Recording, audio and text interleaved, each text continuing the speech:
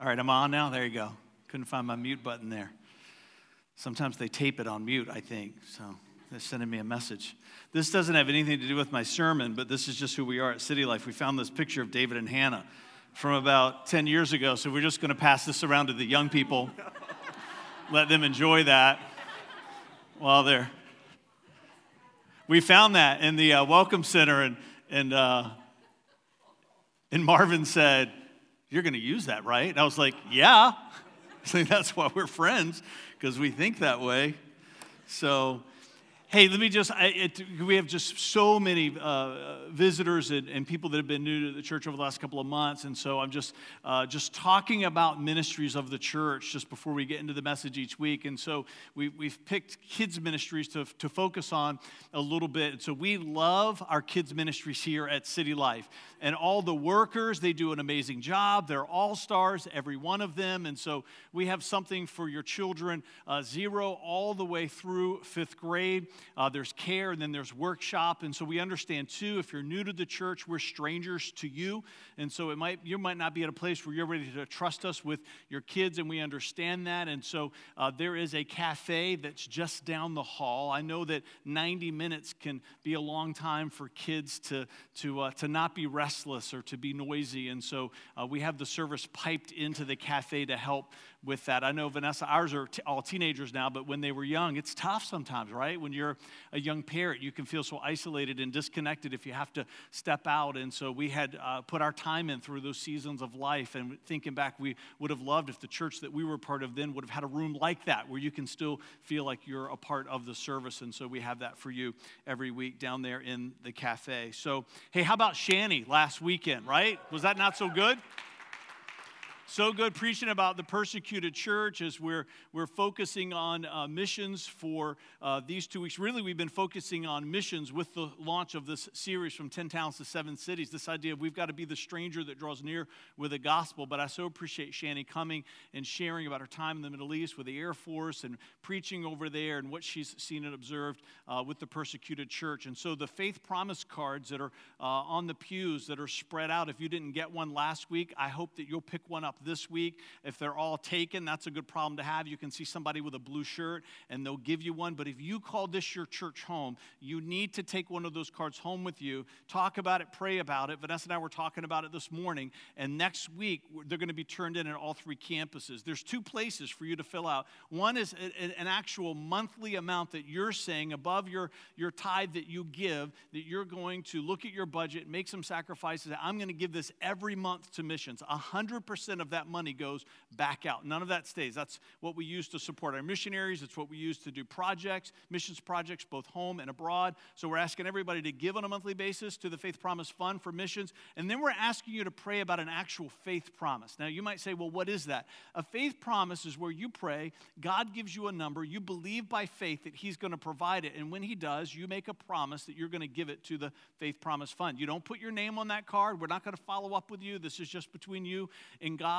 And every year, amazing stories come in. I referenced last week that I was going to hit this one, but Ashley Ewers, if you were here with us when she shared at our annual sharing service, somebody was explaining the faith promise concept to her just about a month or so ago, and she said, hey, I'm going to try. I've never heard of anything like that before. So she prayed. She felt like God gave her, this is a true story. I think Ashley's in here. Is Ashley in here? She's, yeah, right. All right. See? You can ask her if I'm making this up at the end of the service, right? Not that pastors would ever exaggerate when they're talking about giving, right? So she prays. God gives her a number, right?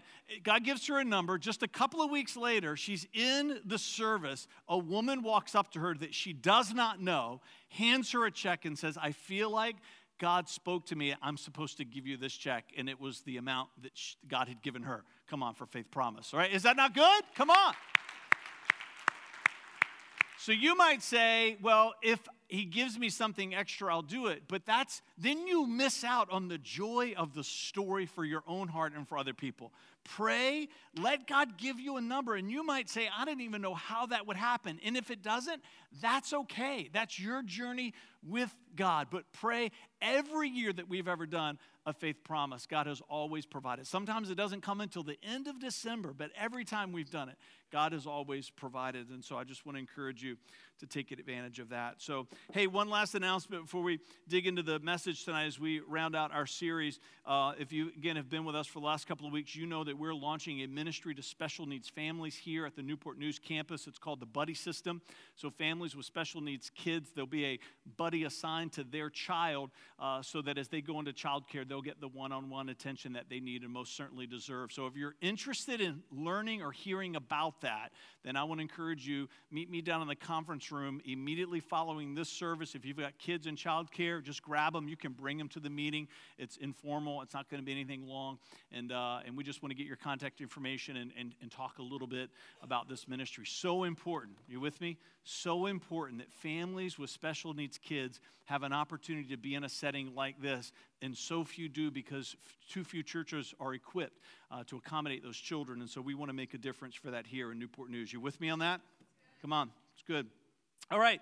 Mark 5, 10 towns to 7 cities. This is our final week in this series. And so really the theme of this series is we've been studying what happened in these 10 towns 2,000 years ago because we want it to happen here at City Life. You tracking with me? We want what happened then to happen here. 11 years ago, just a quick shout out to Pastors Tom and Gail Wells, Vanessa's parents. Come on. 11 years ago, God gave them a vision to plant this church. So it's here because of what God put into their heart. And so here we are 11 years later, and we're still asking the same question, right? We want God to put something in our heart. God put something in their heart for this church to start, and God's going to keep putting something in our hearts for how it's supposed to continue into the future. And we believe that part of what's supposed to be in this church that's supposed to define us in the future is that we are supposed to be strangers that are willing to draw near with the gospel. It's in Mark 5, 1 through 20. We're not going to read this for the sake of time. We've already done this in the last few weeks. These notes will be online every week, just like as we always do. So if we cover more ground than you would prefer, if you're a note taker, you can always download the PDF. It's free, and you can get the notes there. It's also in Luke 8 and then in Matthew 8. We've been talking about why Matthew says that there were 2 demoniacs, but Mark says 1. We covered that in week 1. Tonight we're going to talk about why it seems as though Jesus negotiates with these demons. Why would he do that? We're going to cover that tonight. How could all of these people from that region be so resolute in their reaction to say, we don't want you here? David alluded to that. Pastor David alluded to that in the worship wrap-up. We covered that in week 2. And tonight we're also going to talk about this idea of when you read in the stories immediately preceding the healing of the demoniac, there was an incredible storm that the disciples encountered in the boat as they crossed the Sea of Galilee. Is there correlation between the storm and his healing? We're going to cover that tonight. It's a powerful story. We read this every week for many reasons, as we will see as we finish this series. But one of the most impactful insights is that this is the first time that Jesus took his message outside of the Jewish world familiar to him. One of our 12 pathways is reaching. We call them pathways, spiritual activities, because they take you somewhere. This series is going to challenge us to ask ourselves, am I willing to be a stranger who draws near with the gospel? Father, as we dig into this message tonight, Father, we pray, as Pastor David already said, whatever walls are inside of us that are keeping us from being the stranger that draws near with the gospel, we want you to tear those walls down. Whatever's holding us back, bad experiences from our past, maybe eccentricities about our personality that lend us to isolate and to not reach out, Father, whatever it is. Maybe it's been bad teaching in the past. Father, we all have our stories of our history that sometimes cause these walls to be built. Father, we dismantle them. Dismantle them. We want to be a people that brings the gospel to every person that you put in our path. In Christ's name. Come on, and everybody said, amen. We're going to do 3 tonight, time permitting. Actually, that's not true. I'm doing 3 tonight regardless. Pastor David and Steve Ruggiero are preaching for the next couple of weeks. We do that every February so I can prepare for the business meeting and get that annual report together. If you've never been to a church business meeting, you should come to this one because it is a celebration. It's and you might say, well, I've been to church business meetings before and people leave angry. It's never happened here, and not in 10 years of us doing business meetings. It's an incredible time of celebration for our church. So I devote all of my time for the next 2 weeks for that, so I have a lot to say tonight. So. All right, so somebody say the destruction, the destruction. The destruction, verses 11 through 13. We've been working through this story verse by verse, and so we're going to get to the end tonight. We've covered some of this already, so don't get nervous. We're not doing we're going to get all the way to verse 20, but we've taken care of some of it in the previous weeks. But 11 through 13 says, there happened to be a large herd of pigs feeding on the hillside nearby. Send us into those pigs, the spirits begged. Let us enter them. So Jesus gave them permission. The evil spirits came out of the man. Now we know there were two men, right? Because of what Matthew came out of both men and entered the pigs. And the entire herd, about 2,000 pigs, plunged down the steep hillside into the lake and drowned in the water. So what on earth was happening here? Why would Jesus be willing to negotiate with these demonic spirits? 2 weeks ago, we talked about when Jesus says, what is your name? I believe he was speaking to the man. He wasn't trying to identify the name of the demons because he was trying to help the man identify with himself and that he wanted him to rediscover a sense of authority over himself. And so when Jesus realizes the demons are the ones that are interacting with him, why wouldn't Jesus say, I'm not talking to you, shut up? Right? Why wouldn't he, right? Now, if you've got little kids, shut up's a bad word. I recognize that. And so it was in our household too. But when you're delivering demons, there's a wider parameters of usage of aggressions of words. Just for the record here, for all the parents, all the people that are in Growing Kids God's Way, just as a disclaimer. Why did he have a conversation with them? Why did he let them make requests? Why did he grant them requests? All right, to get us thinking in the right direction, we'd like a little participation here at City Life. Now, if you were a part of First Fridays recently, CYP, don't give the answer away, okay? Don't do it. All right. So when you think about the Garden of Eden, what are some things about the Garden of Eden that made it perfect? You slip your hand up, I'll point to you. What were some things about the Garden of Eden that made it perfect? No work. Oh, yeah, come on, amen. No work. I thought you said no word. I was like, wait, yeah. No work, absolutely. Sharon. Yes, Spirit of God was there, ever present. Cortez. Order. What else? Anybody? People are like, don't look at him. Unashamed. Yeah, no shame, no shame. Every provision they could ever hope for or need. Marvin. No sin. Nobody said shut up in the Garden of Eden. Somebody else, anybody over here? What's something that made it perfect? No violence, yes, absolutely. Perfect peace in every way. Doug, no death, absolutely, no death. Innocence, come on, you guys are doing good, right? We could keep going, right? That Eden was a perfect place. You know what else made it perfect? All right, who was with us for First Friday CYP? Boundaries. You ever think about boundaries and how boundaries made Eden a perfect place? There were boundaries that established Eden, and then there were boundaries that were inside of Eden. We know that there were boundaries that set it apart. Now, we don't know what was outside of that. That's on my list. You know, what was outside of it that the Bible doesn't speak to? When Adam and Eve were cast out, what did they find when they got what was already present? We don't know the answer to that. But what we know is in order for them to be cast out, there had to be a boundary that set it apart. And even with the Garden of Eden, there was a boundary inside of it. They were not allowed to eat from the fruit of the tree of knowledge of good and evil. Too many of us have been touched by the lie of the mythology that boundaries are what restrict us, and the only way that we can be truly free is to have perfect liberty.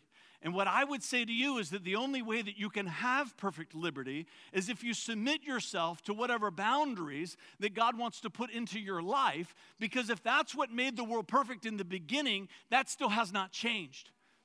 And so the reason why he enters into this conversation with the demons is because he's trying to create an image for us to see for what happens when you reject the boundaries of God. And when you reject the boundaries of God, the only thing that is going to come eventually is going to be death and destruction.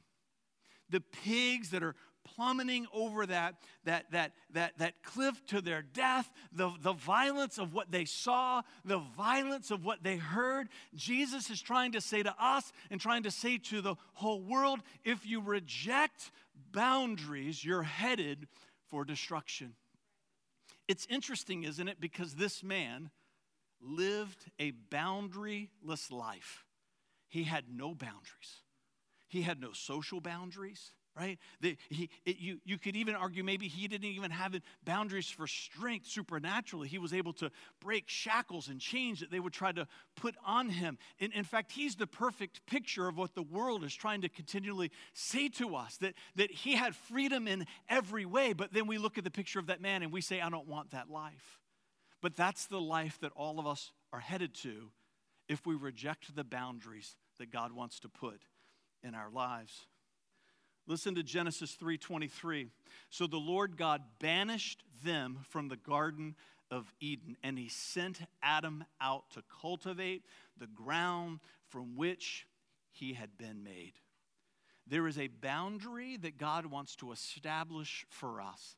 And all of these boundaries are given to us through Scripture.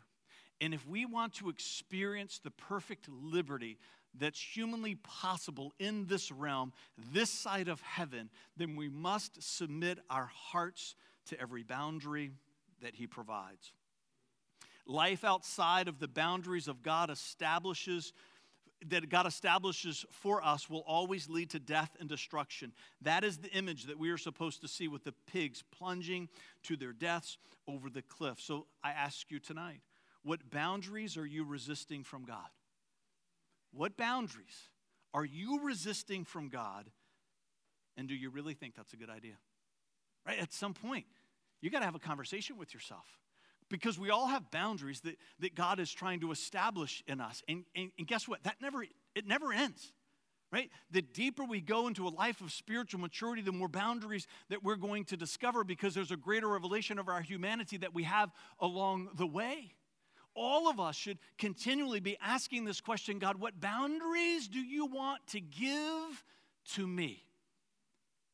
And if there's any inclination inside of you that says, I'm not sure I want that one, you got to think about this story, and then you got to say to yourself, self, this is not a good idea. Right? Life and liberty and perfect peace, fulfillment. Eden in Hebrew actually means pleasure. God wants you to enjoy and experience enrichment in this life. And when you run from boundaries, you're running in the opposite direction from all the goodness that God has for you.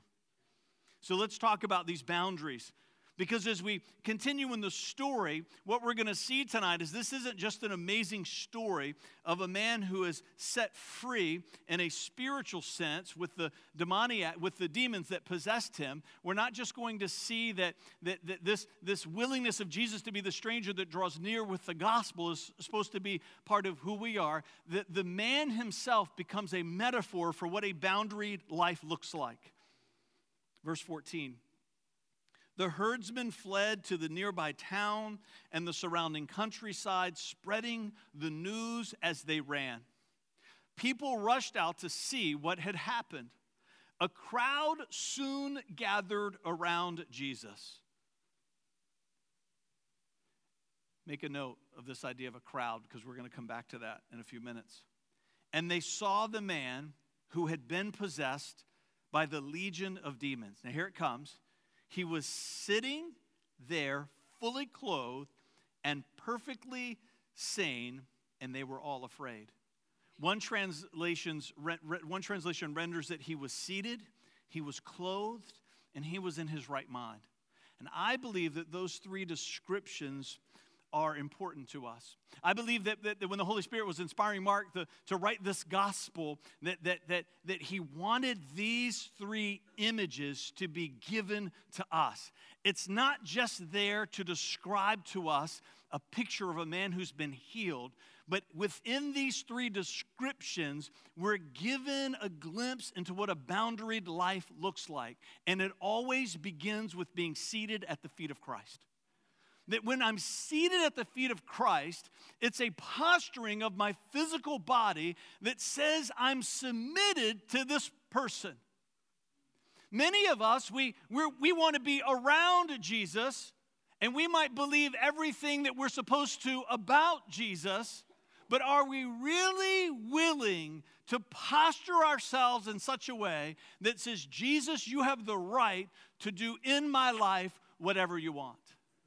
Am I really willing to give him complete and full and total access to every area of my heart and to instruct me to put down whatever I need to put down and pick up whatever I need to pick up? This is part of what we talk about in Growing Kids God's Way for a parenting class. We don't want to raise children that just do what we say because of a fear of consequence. We want them to do what we say because there is a love for virtue in their heart. Right? Doing what Jesus says at first just because we're letting him be the boss, that's a great start. But at some point, he's looking for longing to be in this heart that says, Jesus, I long for every instruction that you would give to me. I'm hungry for your correction. I'm thirsty for you to change and transform my life. I want to sit at his feet, posture myself in a way that's fully submitted to the authority of Christ. And when I am seated at the feet of Christ and fully submitted to the authority of Christ, then guess what? I'm clothed. I'm clothed how? I'm clothed in his righteousness. That when I submit myself to the authority of Christ, which begins through a vow of devotion to Christ, the image of this man having once been naked and now having been clothed is a metaphor that tracks all the way from the beginning of the Bible.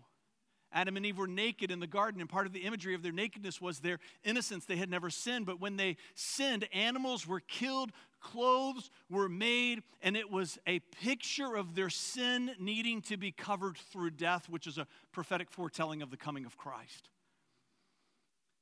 Jesus, in one of his parables, talks about the wedding feast and how people were allowed to come in and then they went through, and the people that didn't have on the right clothes, remember that parable? They were thrown out. Why is that? Right? You see, like a fashion freak or something. If you're not wearing the right stuff, you can't be in here. We know that's not who Jesus was. What is that about? It's Jesus teaching us that the only way that we can have the hope of heaven to be in paradise with our Creator, our Father in heaven for all eternity, is if we're clothed in the righteousness that only Jesus can give. He's the only way. There's no other. When I'm seated at the feet of Christ and fully submitted to the authority of Christ, then I'm clothed in his righteousness. Now, this idea of the demoniac now being clothed is not just a metaphor for forgiveness. It's also a picture of what he expects us to now do in community, and that's walk harmoniously with other people, which you really can't do if you don't have clothes on. Right? The image of him being naked and living in the tombs is to accentuate the extreme isolation in which he lived. Right? It's this idea is that he could not have relationship with other people. So part of him being clothed, it's not just about the forgiveness that he now has through Christ. It's now that he has the ability to be in harmonious relationship with other people. I cannot be in harmonious relationship with other people until I've experienced the forgiveness that Christ gives, and I cannot experience the forgiveness that Christ gives until I'm willing to sit at his feet. Walking harmoniously with people is hard enough even after we've been forgiven by Christ. Right? Is that just me, or is it you too? It's hard sometimes. But it's one of the commands that we've been given, to think of others as more highly than ourselves. Right? About being patient and gracious towards other people. That's all wrapped up in this imagery of him being clothed. And then I love how it says that he is now in his right mind. It's the same word in the Greek that Paul uses when he says that God has not given us a spirit of fear, but one of power and love and a sound mind. And some translations render it good judgment, because that word means both of those things. It's the same exact word that is here. Can I just suggest to you that I think Jesus was trying to say to us, one of the only ways that we're going to have good judgment, the only way that we're going to have sound thinking, is when we're in community with other people because of the forgiveness I've now experienced through Christ as I've submitted my heart to his authority. Because when I'm in community with other people and walking harmoniously with them, the way that we walk in harmony is that we walk through conflict. And so as we're in community, we trust that people there are going to love us enough to say the hard things and maybe things that we would prefer not to hear. But that's what we need people to do. We have blind spots. I have blind spots. You have blind spots. And part of walking harmoniously in community with other people is an exchange of permission to say the hard things in love. Speaking truth in love helps me stay in a place where God can say of me that I have a right mind, I have sound judgment and good thinking. Left to ourselves in isolation, we are always moving away from good judgment and sound thinking. But the deeper I go into community, the more my thinking begins to change, not because necessarily who I am, but because of the community of people that I have immersed myself into. We help each other. Seated, clothed, a right mind. The people that know you best. Just think about that for a minute. Maybe some faces are coming into view in your mind's eye. The people who know you best, how are they finding you in life? Are these three descriptions a picture of your life? Boundaried living. The people that know you best, if they knew these words, would they say, oh yeah, when I think of that person, I think of someone who's seated at the feet of Christ, clothed in his righteousness, walking harmoniously with others. And when they open their mouth, what comes out? Trusted opinions, sensible words, and sound judgment.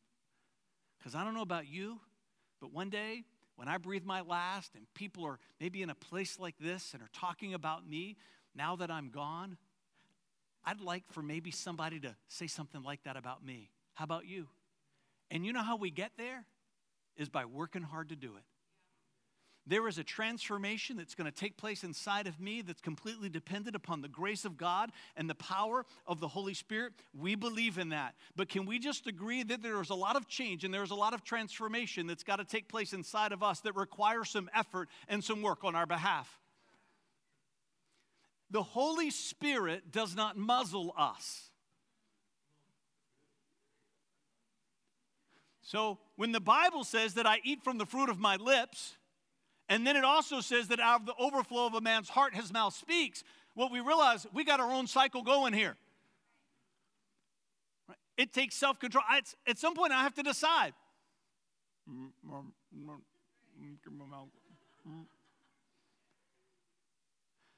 It might be the work of the Holy Spirit that gives you the revelation to say, be quiet, but you got to choose to do it. He doesn't kidnap you and bring you to church on Saturday. I've prayed for that for many of you. Just go get them. Just go get them. Bring them in. We'll untie them when they get here. We're going to leave their mouth taped up, but just get them in here. Get them in. Now you got to try. That's why the central part of Praxis, our discipleship model, are these 12 pathways, because it's the work of discipleship, the work that you must do. All right, somebody say the assignment. The destruction, the boundaries, the assignment. 18 to 20, as Jesus was getting into the boat, the man who had been demon-possessed, right? Now one's nowhere to be found, one comes back and says, let me go with you. He begged Jesus, let me go with you. Jesus says, nope.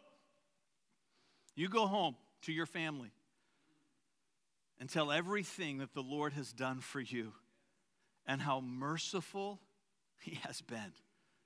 No, go home to your family and tell them everything that the Lord has done for you and how merciful he has been.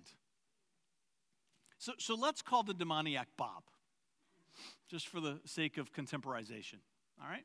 Let's give him a name. If your name's Bob, I'm sorry. We're just going to call him Bob.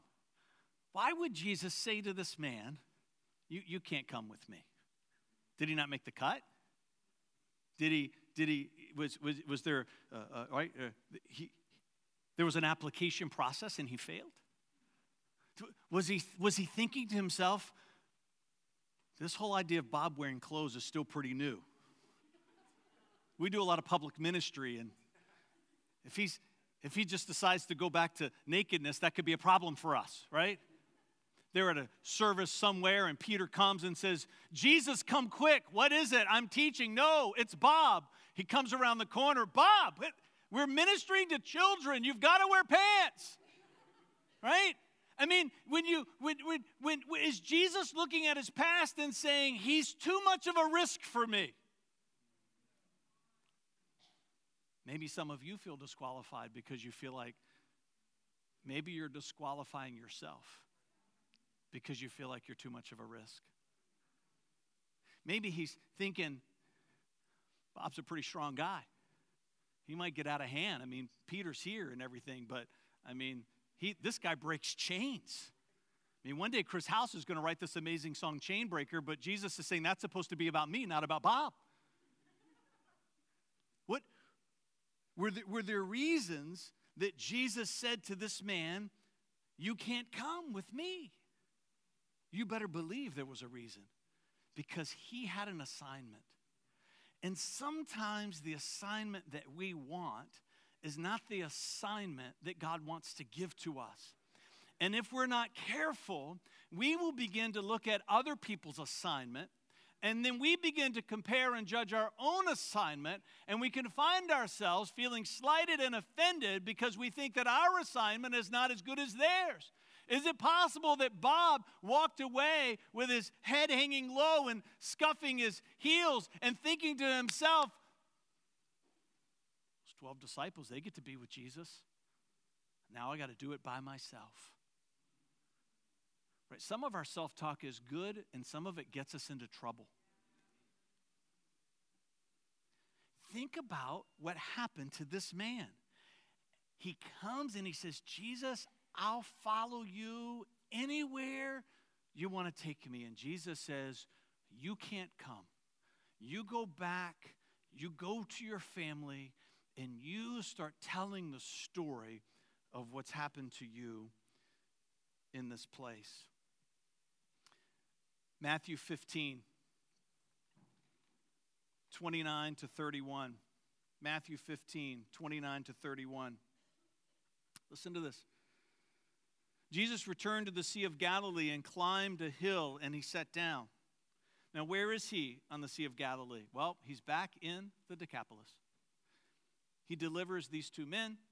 One of them is nowhere to be found. One says, let me come. Jesus says, no, you go tell a story of what's happened in your life. Jesus and the disciples, he hop back in a boat. They go back across the Sea of Galilee. They minister on the western side of the Sea of Galilee. They make a trip up to Tyre and Sidon, which is up on the Mediterranean coast in northern Israel. That's where he has an encounter with the Syrophoenician woman, which we have preached about many times here. A powerful story about bigotry and racism in Jesus' day.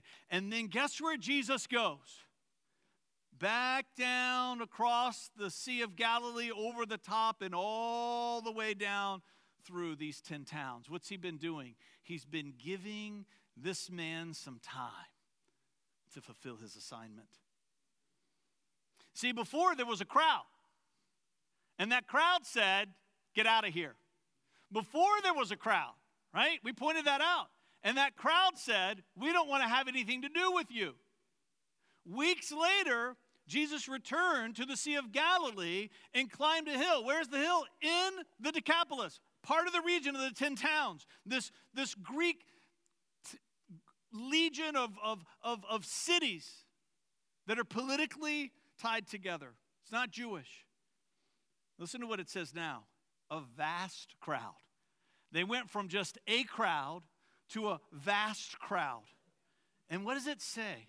They brought to him people who were lame and blind and crippled and those who could not speak and many others. And they laid them before Jesus and he healed them all. And the crowd was amazed. And those who hadn't been able to speak were talking. The crippled were made well. The lame were walking. The blind could see. And they praised the God of Israel. The reason why it says they praised the God of Israel, because it wasn't their God, because they worshiped all kinds of God in Greek mythology and culture. All because Bob had an assignment. When Jesus said, you can't come, Bob didn't say, all right, if you're not going to let me do that, I'm not doing nothing. No, Bob, every town. Day in, day out, he's preaching, telling his story, keeping his pants on, going from community to community to community to community to community. He does not, Jesus didn't say, hey, Bob, you can't come, but I'm going to give you a job that's important, and I'm going to be back in a few weeks. I'll meet you here. No, he didn't say that. Bob doesn't know if he's ever going to see Christ again. He doesn't know that Jesus is coming back. Oh, Jesus knows. And Bob has been out doing for others what Christ did to him, the stranger that's willing to draw near with the gospel. Mark 7. Come on, this is a great story. A deaf man with a speech impediment was brought to him. Now, I'm reading out of different gospels. All of these gospels are telling us what was happening all during this second trip to the Decapolis. A deaf man with a speech impediment was brought to him, and the people begged Jesus to lay his hands on the man to heal him, right? The same people that said, we don't want to have anything to do with you. Now they're begging him. Jesus led him away from the crowd so that they could be alone, and he put his fingers into the man's ears, and then spitting on his own fingers, he touched the man's tongue. Ooh. And then verse 34, looking up to heaven, he sighed and said, Ephphatha, which means be open. And instantly the man could hear perfectly, and his tongue was free to speak plainly. All because of Bob had an assignment. Mark chapter 4.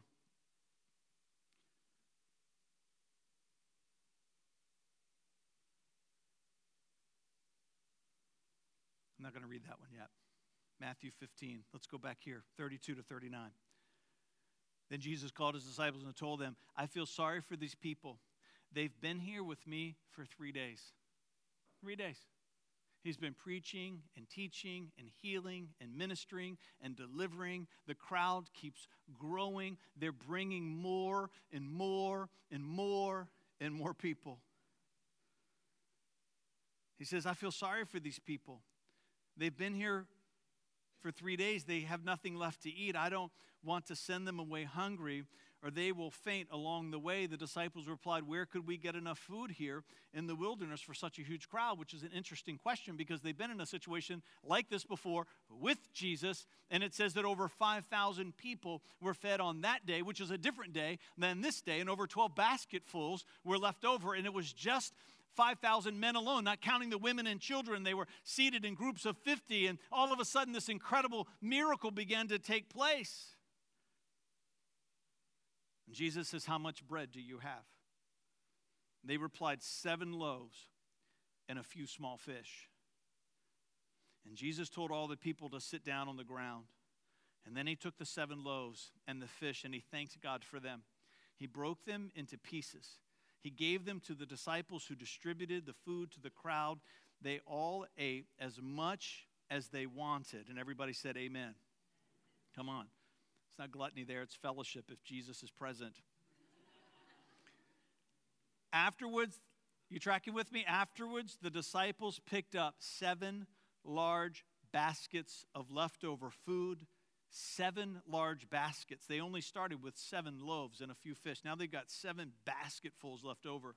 There were 4,000 men who were fed that day, in addition to all the women and the children. Wow. This is a completely different story than the feeding of the 5,000. If you lump them together, you miss the revelation of what's taken place through this man and the assignment that he had been given.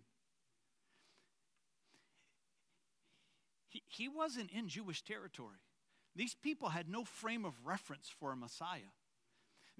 The word atheism, did you know, was birthed in the world to refer to Christians during the Roman Empire because we refused to worship all the other gods. Right? So it applied to us. This place, right? I love that this is the story of Bob because none of us can say, God, this idea of drawing near to strangers with the gospel's too hard. God says it wasn't too hard for Bob. You might say, well, if I had Bob's story, I could do a better job. And what I would say to you, be careful what you ask for.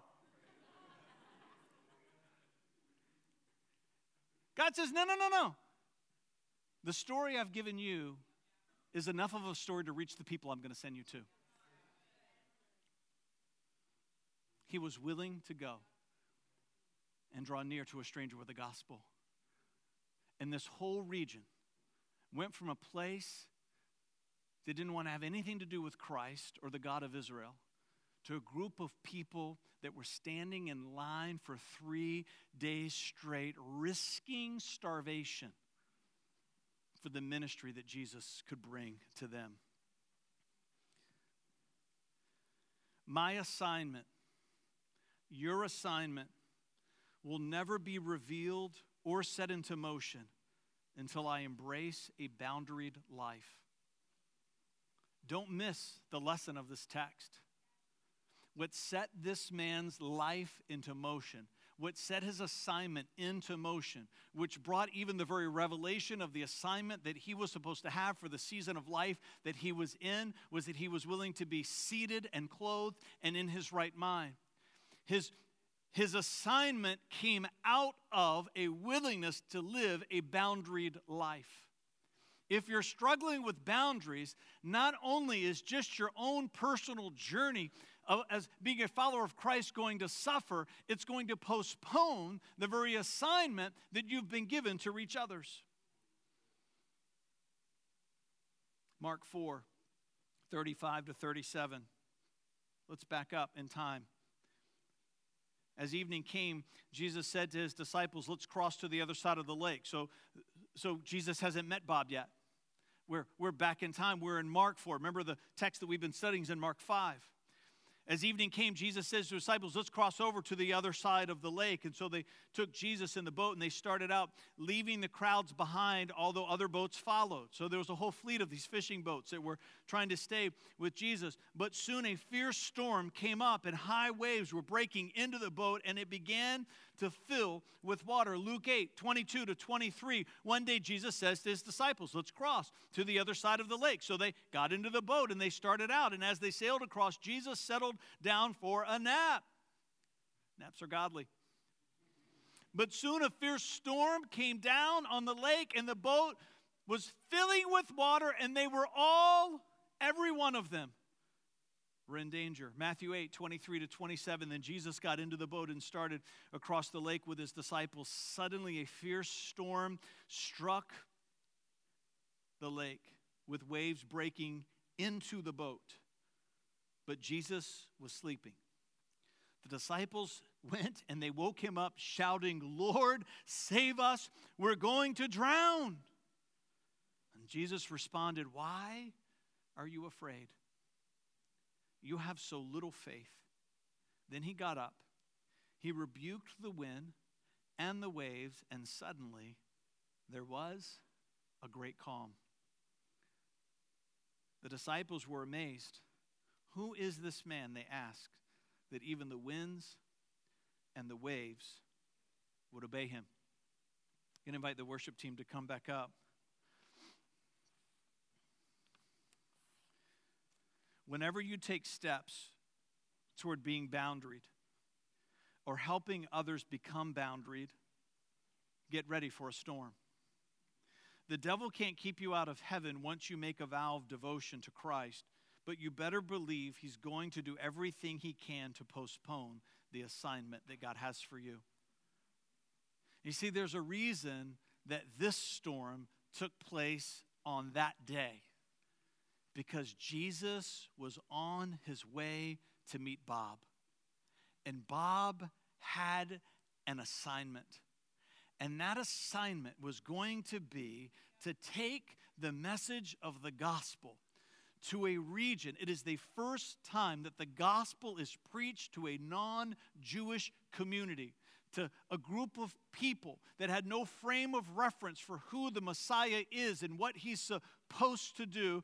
Bob was the person that Jesus had decided was the one that needed to go out and to become the stranger that would draw near with the gospel. You think it's a coincidence that that's the time that a storm comes up? What kind of storm was it? I don't know. A storm that was bad enough to cause men who made their living on that sea, from the time that they probably, before they could even walk, their fathers had them in those boats. If those men thought they were going to die, I'm just saying the storm was pretty bad. The devil cannot keep you out of heaven when you've made a vow of devotion to Christ, but he is going to send your way storm after storm after storm after storm whenever you begin to take steps to draw near to Jesus and the boundaries that he has for you. Because the devil understands the process. Because once I'm seated at the feet of Christ and submitted fully to his authority, and I find myself clothed in the righteousness that only the forgiveness of Christ can bring, and now I'm able to walk harmoniously with other people, and other people can begin to speak into my life to help me be shaped and changed, and now I have a judgment and an insight that I've never had before. There is an assignment that God is going to give to us, and that assignment will always include drawing near to other strangers with the gospel. Stand with me.